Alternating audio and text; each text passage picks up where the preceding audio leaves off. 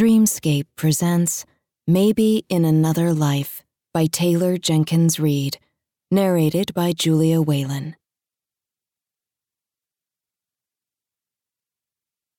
It's a good thing I booked an aisle seat because I'm the last one on the plane. I knew I'd be late for my flight. I'm late for almost everything. That's why I booked an aisle seat in the first place. I hate making people get up so that I can squeeze by. This is also why I never go to the bathroom during movies, even though I always have to go to the bathroom during movies. I walk down the tight aisle, holding my carry-on close to my body, trying not to bump anyone. I hit a man's elbow and apologize, even though he doesn't seem to notice. When I barely graze a woman's arm, she shoots daggers at me as if I stabbed her. I open my mouth to say I'm sorry, and then think better of it. I spot my seat easily. It's the only open one. The air is stale. The music is Muzak. The conversations around me are punctuated by the clicks of the overhead compartments being slammed shut. I get to my seat and sit down, smiling at the woman next to me. She's older and round, with short salt and pepper hair. I shove my bag in front of me and buckle my seatbelt. My tray table's up, my electronics are off, my seat is in the upright position. When you're late a lot, you learn how to make up for lost time. I look out the window. The baggage handlers are bundled up in extra layers and neon jackets. I'm happy to be headed to a warmer climate. I pick up the in-flight magazine. Soon I hear the roar of the engine and feel the wheels beneath us start to roll. The woman next to me grips the armrests as we ascend. She looks petrified. I'm not scared of flying. I'm scared of sharks, hurricanes, and false imprisonment. I'm scared that I will never do anything of value with my life, but I'm not scared of flying.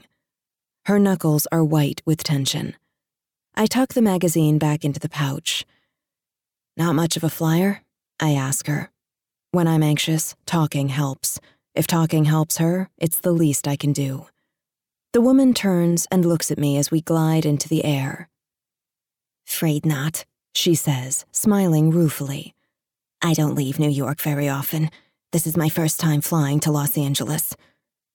"Well, if it makes you feel any better, I fly a fair amount, and I can tell you, with any flight, it's really only takeoff and landing that are hard. We've got about 3 more minutes of this part, and then about 5 minutes at the end that can be tough. The rest of it? You might as well be on a bus. So just 8 bad minutes total, and then you're in California." We're at an incline. It's steep enough that an errant bottle of water rolls down the aisle. "8 minutes is all?" she asks. I nod. "That's it," I tell her. "You're from New York?" She nods. "How about you?" I shrug. I was living in New York. Now I'm moving back to LA. The plane drops abruptly and then rights itself as we make our way past the clouds. She breathes in deeply. I have to admit, even I feel a little queasy. "But I was only in New York for about 9 months," I say. The longer I talk, the less attention she has to focus on the turbulence. "I've been moving around a bit lately. I went to school in Boston, then I moved to DC, then Portland, Oregon, then Seattle, then Austin, Texas, then New York. The city where dreams come true. Although, not for me. But I did grow up in Los Angeles, so you could say I'm going back to where I came from, but I don't know that I'd call it home." "Where's your family?" she asks. Her voice is tight. She's looking forward. "My family moved to London when I was 16. My younger sister, Sarah, got accepted to the Royal Ballet School, and they couldn't pass that up. I stayed and finished school in LA. "You lived on your own?" It's working. The distraction. "I lived with my best friend's family until I finished high school, and then I left for college." The plane levels out. The captain tells us our altitude. She takes her hands off the armrest and breathes. "See?" I say to her. "Just like a bus." "Thank you," she says. "Anytime." She looks out the window. I pick up the magazine again. She turns back to me. "Why do you move around so much?" she says. "Isn't that difficult?" She immediately corrects herself. Listen to me. The minute I stop hyperventilating, I'm acting like your mother. I laugh with her. No, it's fine, I say. I don't move from place to place on purpose. It's not a conscious choice to be a nomad, although I can see that each move is my own decision, predicated on nothing but my ever-growing sense that I don't belong where I am, fueled by the hope that maybe there is, in fact, a place I do belong, a place just off in the future. I don't know, I say. It's hard to put into words, especially to someone I barely know. But then I open my mouth, and out it comes. No place has felt like home.